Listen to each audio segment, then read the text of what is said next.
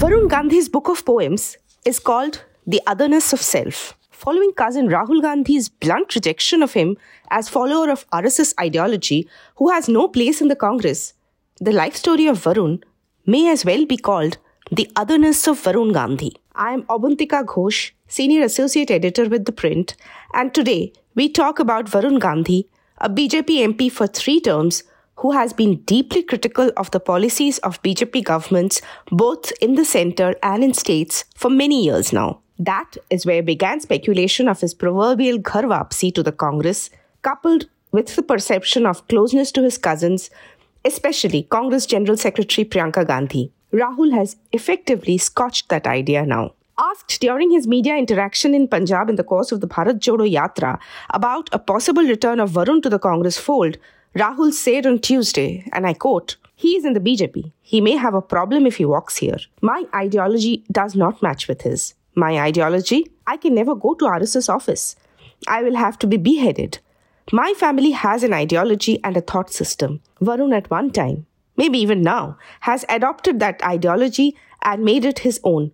I cannot accept that. I can meet him with love, hug him, but cannot accept that ideology. It is impossible. Family is different." End quote. He also said that once, many years ago, Varun had praised the work of the RSS, at which he had urged him to read his own family's history. Rahul said, and I quote, "Had you done so, you would never have said this."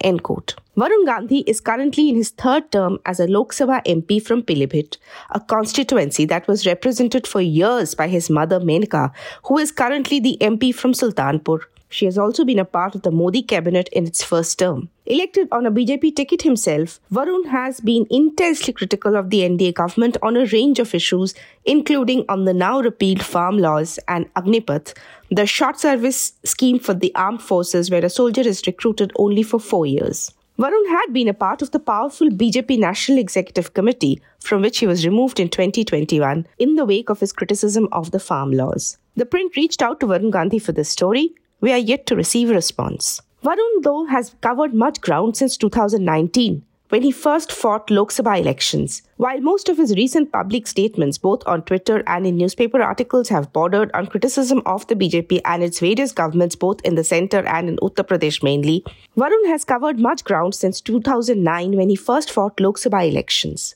While most of his recent public statements, both on Twitter and in newspaper articles, have bordered on criticism of the BJP and its various governments both in the centre and in Uttar Pradesh, Varun was once a promising young Turk of the BJP with his fiery oratory and occasional hate speech targeting Muslims. In 2009, at least 2 FIRs were filed against Gandhi for hate speeches in Pilibhit, and he was also arrested in connection with them. He was later acquitted in both cases. Many viewed his angry young man persona as a conscious effort to project himself as a chief ministerial face for the BJP in UP, but when the time came to make the choice, it was Gorakhpur MP Adityanath who made the cut in 2017. Nevertheless, Varun's inclusion in the national executive was testimony to his stature in that party, though he was never really given the royal treatment that his cousins get in the Congress. However, his tone started changing gradually to a more left-of-centre and then to open criticism of the policies of the BJP government. His Twitter timeline currently reads more like that of an opposition MP rather than of one from the treasury benches. On January 13, for example, he tweeted a photo of the protest by Shiksha Mitras, who are ad hoc para-teachers in Lucknow, asking why their grievances are not being addressed and accusing the state government of remembering them only during elections. On 7 January, he tweeted, and I quote, "Last year, the government assured financial assistance of Rs 50 lakh to every rare disease patient. So far, not a single patient has benefited from the scheme. 10 children have died waiting for treatment. I request Shri Mansukh Mandavia to act immediately by clearing these payments." End quote.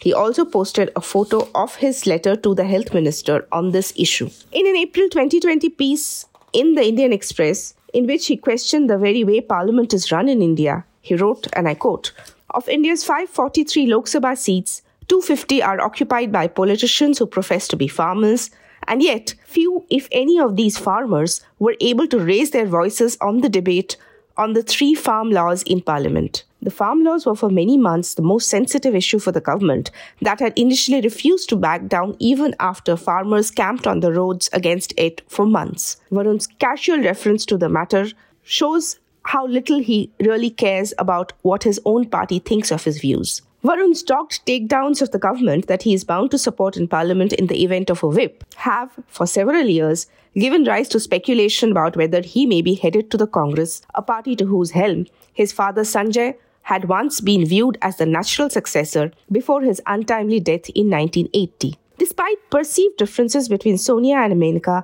the impression of Varun being close to Priyanka has persisted and only added to the rumor mills. Campaigning in Amethi in 2015, though, Priyanka had urged Congress workers to show Varun the right path, as he had gone astray. In 2011, Varun got married, and he apparently went to Sonia's residence with the invite himself, though nobody turned up for the wedding. In 2019, Varun told a TV channel that he has formal relations with Priyanka Gandhi. There may be options beyond Congress, of course. In a function in his own constituency recently, Varun showered praise on SP chief Akhilesh Yadav, who is currently the leader of opposition in the UP Assembly. Recalling an incident that happened during Yadav's tenure as the chief minister of the state, he said that he wanted to study the socio-economic conditions that push a man to commit suicide. Varun said, and I quote, "So I wrote to him," he means Yadav, saying there is no politics in this, but if we can get a list of people in UP who meet these benchmarks.